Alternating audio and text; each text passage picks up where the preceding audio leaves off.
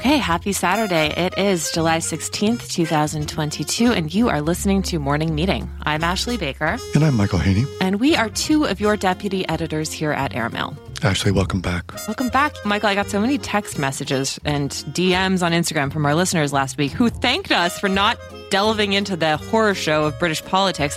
And I said it wasn't intentional. We had recorded these episodes in advance because we had been on vacation. Yeah, we came back tan, rested, and ready, and here we are now. But now we've got the events of the week, and we're here. The meltdown of Bojo, of course, being the biggest news story that in my lifetime. Just kidding. But it certainly felt that way, and it's been fascinating to watch it all unfold. My favorite part of the story, by far, is the fact that he was still angling to have his wedding reception at Chequers. We all know the guy's a classic narcissist. I mean, even his speech the day he, quote-unquote, stepped down was like, got plenty of excuses, but no taking of the responsibility. And just like, only I can stay here and fix it until you have someone who can replace me. So the Bojo show is just going to run a little longer now as we see who gets cast on the next season of it.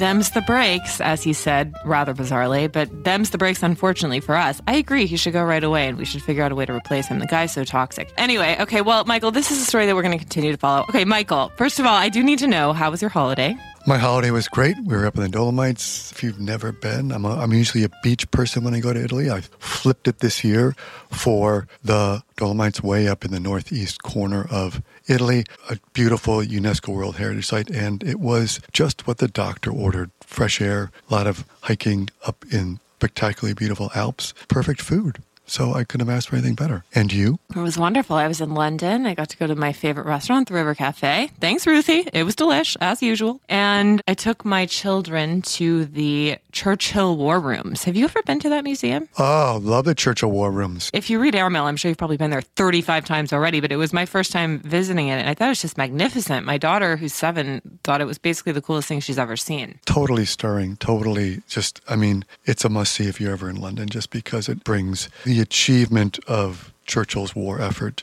takes it out of just your head and makes it so concrete, very powerful. Absolutely. But speaking of conflicts in Europe, we've got a story this week that I would put under the great pizza war in Europe that's happening specifically in Naples, and it's coming to us courtesy of Elena Clavarino.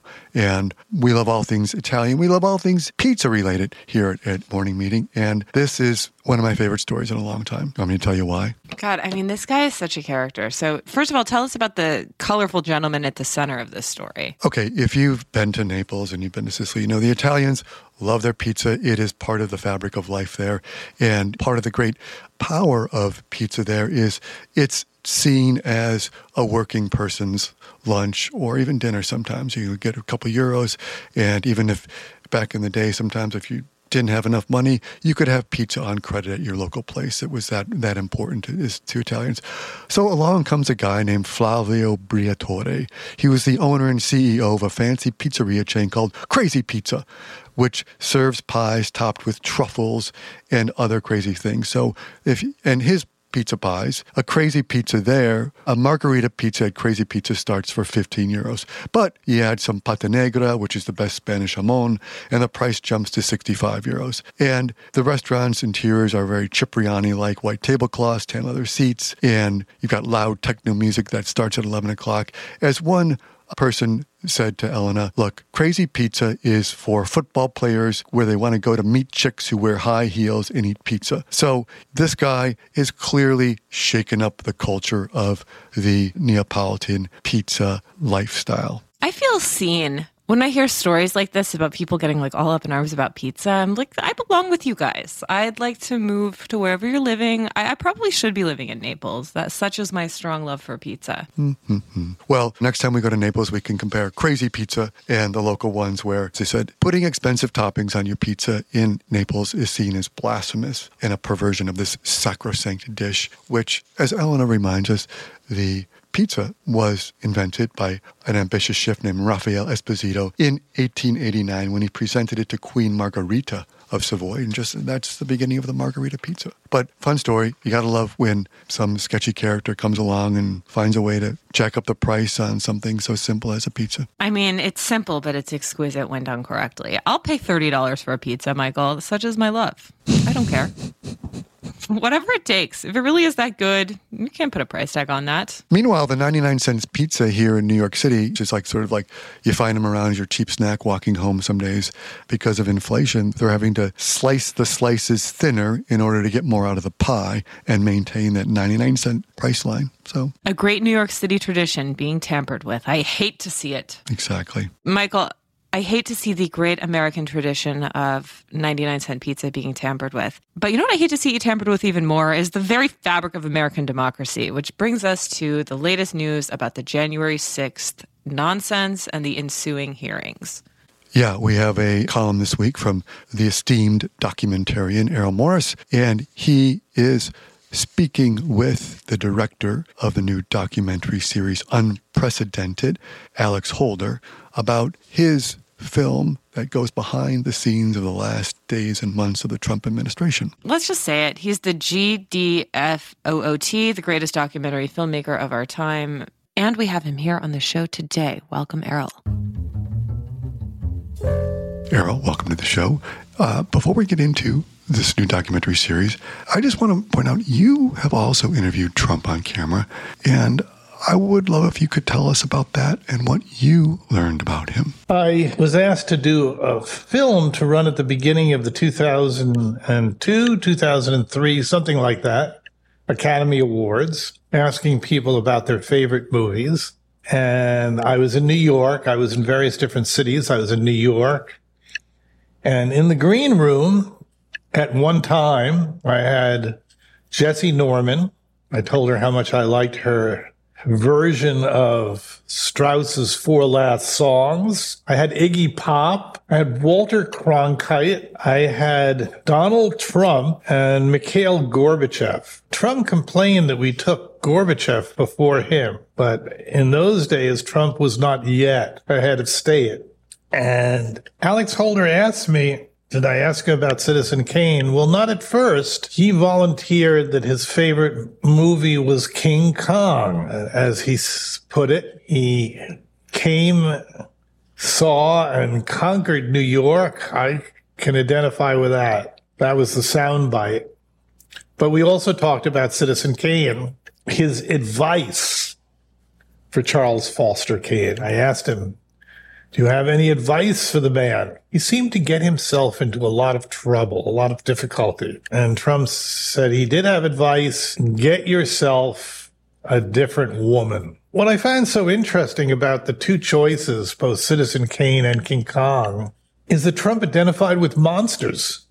You know, one is a human monster, Kane, and the other is, I don't know exactly what you would call King Kong, but monsters nonetheless. So maybe it was all there in 2002, 2003.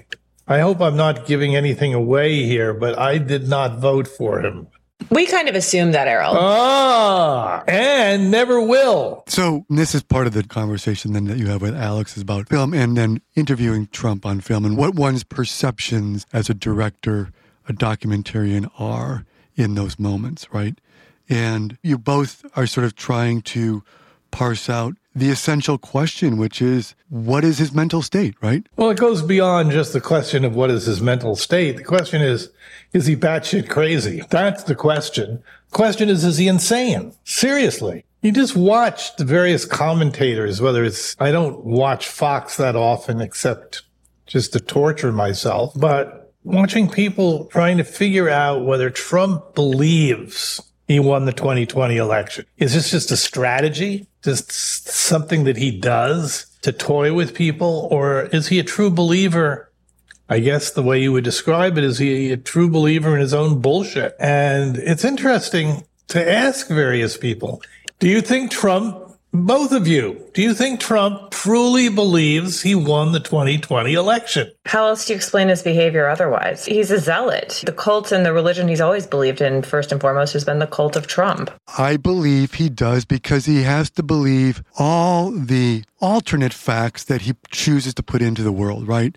I've got the tallest building. I've got the biggest crowds, right? And as Steve Bannon, as we learned this week, Steve Bannon said the strategy on the election night in 2020, when they thought he was going to lose, was to go out there and declare victory regardless, right? I mean, just because I won, right? And so he believes what he wants to believe. And so deep down, that's what I find interesting about, it's not even the word, but about the hearings is, well, we want to prove his state of mind. Well, good luck with that, right? It's a really interesting question. I mean, it's a philosophical question, I suppose, on some level. The question of other minds and what is in that container space. I've often thought that Trump is just batshit crazy. And I have my own excuse. I know you have your excuses for this belief. My excuse is that humans are a really pathetic species, that they have this capacity to believe anything. As you note in your column this week, that's hard-won wisdom.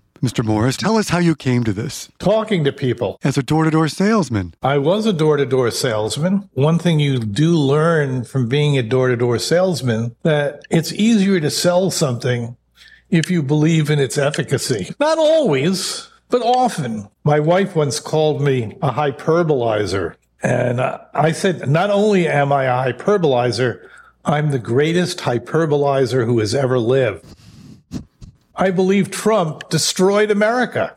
Literally. When you have some significant percentage of the country who still doesn't believe that Joe Biden won the 2020 election, that still believes that he was an efficacious, beneficial president, I mean, he embarrasses me. Errol, have you been watching the January 6th hearings? Yeah, I'm weak in the flesh. I can't help myself. So I'm just curious, it's live footage coming at a filmmaker. I'm just wondering, if you look at it as pure material for a documentary, is there a moment so far that you think is the opening scene or the most, like if you were thinking, how would I open a documentary about the January 6th hearings? Is there a moment that sticks out for you? Very early on, I have been talking to him, I would say for a good part of a year. There was an African-American filmmaker, John Sullivan, took a film inside the Capitol, well, outside and inside the Capitol on January 6th. And it's one of the more extraordinary pieces of filmmaking that I've ever seen. He created a 3-hour unbroken tape, including the killing of Ashley Babbitt inside the Capitol, which to me is one of the most extraordinary pieces of filmmaking that I've ever seen. To think that there could be more of this is such a repellent, nightmare-like thought. I used to say that the only way to respond to politics was to crawl under the bed, suck your thumb, and say, I want my mommy. But how many times can you point this out? On that note, we'll give all of us, including our listeners, a break from Trump, at least for the time being. But we thank you so much for speaking with us and also for leading us towards this documentary, which might horrify us, but also provides an important perspective. Yeah, well, the world should, I believe, in its present incarnation, should horrify all of us. Be scared. There's very good reason to be scared, very scared, and I recommend it to all your listeners. I'm not saying pee your pants scared, but close to it. The next best thing, whatever that means. On that note, we wish you a great weekend full of absolutely no Trump. Thank you. Thank you again. Thank you, Errol. Take care. Take care. You too. Bye-bye. On the subject of all things Trump and attempted coups in the United States, there's also a very revealing story this week by Sam Castor and Spike Carter. They have gone back and looked at, as we say, before January 6th, there was 7 Days in May. And some of you may know 7 Days in May. It was made into a film with Burt Lancaster, but it started as a book which outlined how a right-wing coup could happen in America. It came out in the early 60s, and this book haunted JFK, who believed that it was possible that a coup could happen here, and he found the book so kind of compelling as to how it in fact could happen. So they look at the origin of the book and the transition into the film, and if you've never seen it or read it, this will make you want to do that. It's a fantastic film. Kennedy was so eager to see the film made as a forewarning to his generals, especially post Bay of Pigs, that he sort of got in touch with the production via his press secretary that he wanted to lend a hand in any way he could. But tragically, Kennedy was assassinated before the film was released. But the film was then released in February 1964 to impressive reviews. Okay, we have to take a brief break to talk about the best movie I've seen all year. Lay it on me. Top Gun Maverick. I'm sorry. Did you see it in the theater? Of course I saw it in the theater, Michael. Who do you think I am? I saw it, better yet, I saw it in the theater in Kansas when I was visiting my parents this weekend. Wow. Okay. Right into the danger zone. No kidding. The theater was packed. I ordered a medium Diet Coke. It was 64 ounces. I ordered a medium popcorn, and it was like the size of a beach bag. It was heaven. The best 2 hours I've spent in a long time. I didn't think that I was a Tom Cruise fan, but after seeing this movie, I'm ready to move to Xenu and start believing in L. Ron Hubbard, because this guy has got it going on. I mean, he devotes himself so seriously to the craft and business of filmmaking like no one I've ever seen. I thought this movie was so well done on every level. Well, the good news is they're now talking about doing the next one because the box office and the reception, thanks to people like you, was so hot. He looks great. He looks incredible. It's funny because he was such a tabloid fixture for so many years, and then he sort of fell off the radar, and now I want him back again. He's my new Brad Pitt. Brad Pitt's got Bullet Train coming out later, too, so we can compare and contrast big summer action suspense movies. Michael and Ashley, willing to get COVID just so we can talk about these movies on Morning Meeting. We are devoted to you. I think I've got one more free month because I had COVID in April. So I think that buys me like 4 months, right? Something like that. I hope so. Just keep rolling the dice, right? Da-da-da. It's coming for all of us. Famous last words. You know what else is coming for half of us, Ashley? If you're talking about menopause, yes, I know. Yes, this is an eye-opening piece of reporting, not just for men, but I think for women, courtesy of Alexander Marshall, right? This is a great story. Menopause is being remarketed by several savvy entrepreneurs. Alexander Marshall is one of our writers at large. She's based in France. She covers food, travel, fashion, style, politics, kind of everything, actually. And we are so happy that she has decided to delve into the marketing of menopause for us. There is a God. Welcome, Alex. There is a goddess. Hi. There's a goddess. There's a goddess with declining fertility, as a matter of fact. Let's get to it.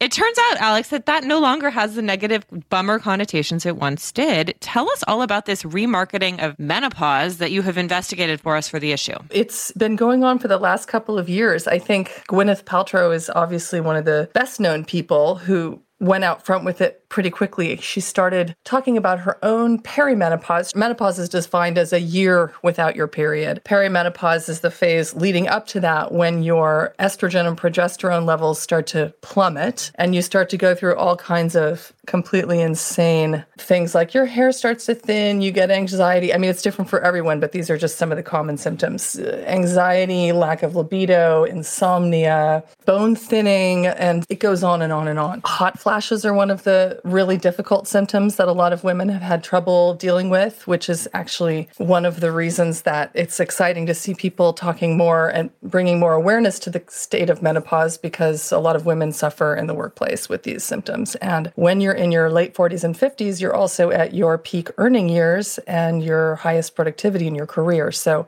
we want people in good health. So the rebranding of menopause, as you asked, we've got like Gwyneth came out. Goop is doing a whole bunch of supplements. She's not the only celebrity. Naomi Watts just launched a brand called Stripes, which means stripes as in you've earned your stripes, which focuses on supplements and is mostly beauty related. So skincare, serums, as well as a lubricant called, if I remember correctly, Vag of Honor.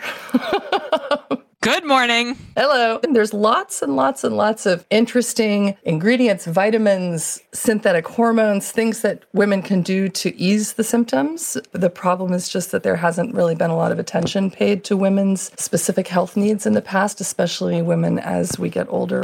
Most of the time people just want us to go away. So they don't like to listen to our concerns. But as we get more money and get more social power, that is changing. I like this story because it's in a moment when so many of our rights are being taken away from us ladies, especially here in the United States. It is kind of nice to see this counter movement, right? This claiming of whatever we're claiming here. ownership over our declining fertility, I guess? Yeah, I guess, or just ownership over your experience, whatever that is. It's hard to say that aging is such a terrible, shameful thing when you see like Patricia Clarkson in a Roland Mouret dress and you just go, okay, this is great. Like, we have aspirational models for getting older now that we didn't have even 15 years ago. But also, like, this notion that aging was a negative thing or something to be feared or avoided was really created by marketers in the first place, right? Because, of course, the alternative is death. So I'll take getting older over death, right? I think most people would probably make that same trade-off. But this idea that it's something that we should be afraid of and scared of was really created with the notion of selling us things to avoid that, right? Or to help turn back the clock, so to speak. And Alex, you also talked to Mariella Frostrup. She's been a fairly prominent voice on this in the United Kingdom. What is she working on? Oh my God, she's so great. Well, she has her book called Cracking the Menopause, which has already been a bestseller. And she has been one of the leading voices on a political campaign to get, among other things, Parliament to recognize symptom management for menopausal and perimenopausal workers.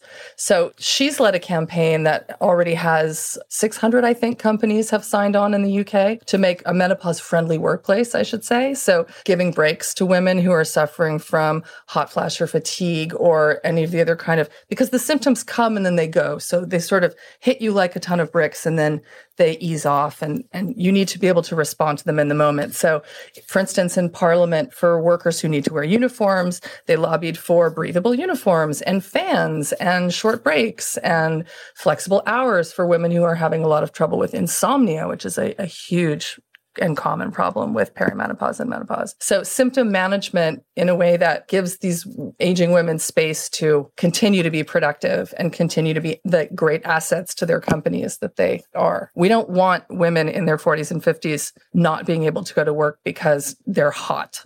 As you pointed out, an eye-opening statistic here, 20% of women, according to research, have left or considered leaving a job because of a lack of support for symptoms. So, and as you note then, if women over 50 stopped working, the economy would totally collapse. I mean, not only is it in the numbers, but it's also in in the qualitative experience of things too. Well, Alex, thank you so much for looking into this and for your great reporting and also for your very funny story, which takes a serious subject as you do so beautifully and gives it a sense of levity and humor. And all right, well, thanks again, Alex. We'll talk to you very soon. Thank you. Bye-bye. Bye. We're talking a lot about movies and books this week. Lots of things to occupy you during the summer holidays. And we've got Terry McDonald here to talk about a wonderful new book of letters from Patrick and Ernest Hemingway. The book is called Dear Papa, The Letters of Patrick and Ernest Hemingway. It was edited by Brendan Hemingway and Stephen Adams. And Terry reviewed it for us in this week's issue of Airmail. Terry McDonald is a storied editor. He was the former editor of the Timing Sports Group, so that meant he oversaw all of the content for magazines like Sports Illustrated and Golf. And he's also a novelist, and he's written a wonderful novel called California Bloodstock and a screenwriter as well. He's written for a video game called Night Trap and hosted a TV show called Last Call, and he is the president of the board of directors of the Paris Review Foundation. We are so happy to have him here to talk about Hemingway, our enduring favorite. Welcome, Terry. Okay, so Terry, in 1995, you were hired to write a mini-series based on A Movable Feast, and that led you into direct contact with some members of the Hemingway family. Tell us a little bit about this famous dinner that introduced you to Mariel Hemingway and her father, Jack. Well, it wasn't necessarily a famous dinner, and I had known Mariel because I was the editor of Rolling Stone at the time, and I had put her on the cover for A Movable Feast. So I knew her and her husband at the time, who was Steve Chrisman, and it was a project that they'd been thinking out for a long time, and they invited me out to catch him, and I went out, had dinner with Jack, who was her father. He's Bumby, the first son of Ernest Hemingway, and his wife, Puck, and Mariel's older sister, Muffet. Interesting names there. The family lived on nicknames. They all had nicknames. So who was Patrick in the Hemingway lineage? Hemingway had three sons. The first was what's called Jack. His nickname was Bumby, and his mother was Hadley Richardson Hemingway. And then with Pauline, when he had two sons, Patrick and Gregory. Patrick was the middle of those three sons. Which occupies a classic place, obviously. But Patrick, I think as you shine a light here, he had maybe the closest relationship with Ernest? How would you describe it? None of that is really very clear from the letters. You have to really read between the lines. I think I agree with you. I think he did, but that does not necessarily mean that he was Ernest's favorite. He did receive that letter from Ernest at one point that said, "You're my only real partner in this. Your older brother is not really very smart, and your younger brother is quite crazy." Not in those words, but that was the implication. The way Ernest was, he was that way with lots of different people about who his favorite was or was not. But they were close in the sense that they had this relationship for all those years. As you write in your review, Hemingway looms large on many people, whether you're a writer or not. And we can only imagine what it'd be like to be raised as a boy by this man. And what did you learn most in the letters about Hemingway as a father that surprised you or that opened your eyes? Well, he was very difficult. As he grew older, and the myth that he fundamentally created for himself through feeding on his own life for the characters that he created. The Hemingway Code came out of that, and what looks to me now like very tired stoicism was very much a part of the culture. And we learned it because we had to study it in school, but Patrick learned it growing up with his father. And I think that he and his two brothers suffered in that regard, that what Ernest built for himself and for his persona, he had also built for his children, knowingly or not. You have a line in here which sort of just, I think, summarizes it so powerfully. You said, "It's difficult to imagine a father so careless and yet so pleasing to a son at the same time." Yeah, I think that that's true. If you look at the old pictures, and there are many of them, of Ernest with his sons, they are fishing and hunting, holding huge trophy fish up. They are smiling. They're drinking beer at age 11. They're hunting birds with shotguns. They're riding horses. They're skiing. He taught them all of those things and included them. And yet at the same time, sometimes he would take them fishing and not let them fish, make them watch. It was complicated. How do you think that this collection of letters is going to impact his reputation, not only his literary reputation, but his celebrity reputation, if you will, Terry? Well, I think that this is a really wonderful book to have as part of your collection of Hemingway books and history and biographies and stuff like that, because we've never really heard from Patrick in this way. And Patrick emerges as a son who really wants to please his father and who is thoughtful and intelligent about that and is really a good man. And of all the brothers, Patrick is sort of the least well-known. So it shines a light on him through his writing. And by the way, he writes wonderfully about nature and hunting and fishing in his letters. Terry, as you write, Hemingway was an inspiration to you as a writer, as probably still is, has left an impression on you. You clearly know a lot about this man's life and his work. Is there anything you learned in these letters that surprised you or that you didn't know about Ernest? Yeah, I was surprised that he would say such nasty things about his wives to one of his sons. I was surprised that he would exaggerate his own accomplishments. It is a very sort of amusing and surprising series, a couple of letters where Ernest explains women's anatomy to Patrick with no precision. It's very, very interesting if you're interested in Hemingway and the history of him and his family and his work. But at the same time, it's also kind of sad. You see Ernest, when he is taken over by his mania and his depression, he's not who he was in the beginning. And these letters span a lot of years. They start, I think, when Gregory's at summer camp, and they go right up through the end. Terry, as a scholar of Hemingway and a fan of his work, what's the Hemingway novel that you come back to the most often? Which one would you recommend to our listeners to look into this summer? Well, we've all read all of them almost, haven't we? Depending on how old we are. But my favorite is still The Sun Also Rises. I've just been in love with the hopelessness of the lost generation. It's just such an attractive pose. But it's a real story, too, and it's a love story. And Lady Brett Ashley, I mean, you'd be profiling her. No doubt about it. Yeah. Well, Terry, thank you so much, not only for your great story, but for joining us here to talk all things Hemingway. Okay. You guys do a great job. You have a good day. Thank you so much. See you soon, Terry. Bye-bye. All right. Well, I certainly hope that you did some homework over the break. do you have any new things to recommend to us? Homework? It's never homework to recommend. Not when you get to just go sit in the theater and watch Top Gun, as you pointed out. I have two things, in fact, to recommend. The first comes courtesy of Jonathan Margolis, otherwise known as Inspector Gadget here at Airmail. He's our tech and gear columnist. And this week, he has discovered an app that I have longed for forever. It's called Soundprint. And the genius of it is that it allows you to search for restaurants that are reliably quiet. I mean, this is your thing. You're always like, in a restaurant now, you can't hear. They're all high decibel. But what you do is it goes out, you go on there, and it curates a city-by-city list of more muted venues. And it'll even tell you ones that are nearby you that you can go and try out. It's called Soundprint, and it's on the App Store.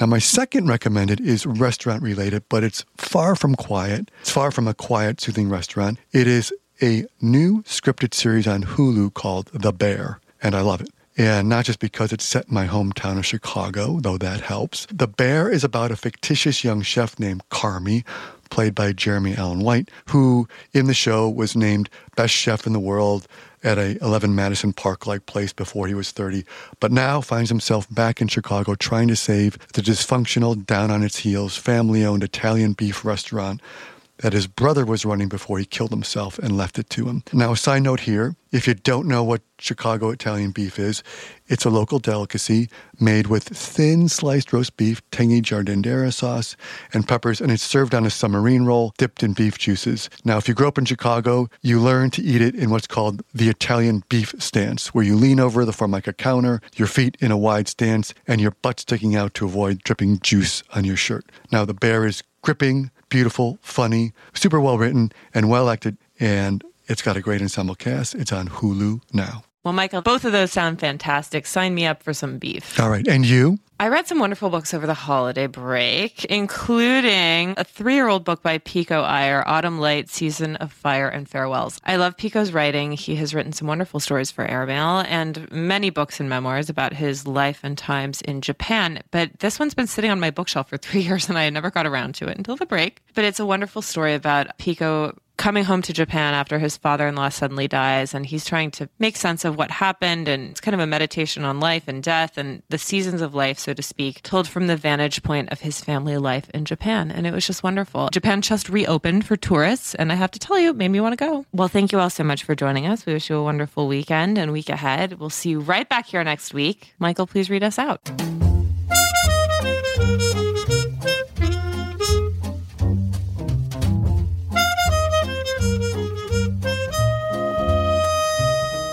Morning Meeting is produced by Airplay Productions and edited by Jesse Cannon. Our co-editors are Graydon Carter and Alexander Stanley. Our chief operating officer is Bill Keenan, and our deputy editors are Ashley Baker, Chris Garrett, Nathan King, and Julie Vitale. Our CMO is Emily Davis, and our music supervisor is Randall Poster. Our theme music is The Cute Monster by the Buddy Colette Quintet. A new edition of Airmail is published every Saturday, so please subscribe and enjoy all of our stories on airmail.news, which we update every day. You can also find us on Twitter and Instagram at Airmail Weekly. We'll be back here next Saturday with another edition of Morning Meeting. In the meantime, be sure and subscribe at Spotify or Apple Music. But most of all, thanks again for joining us.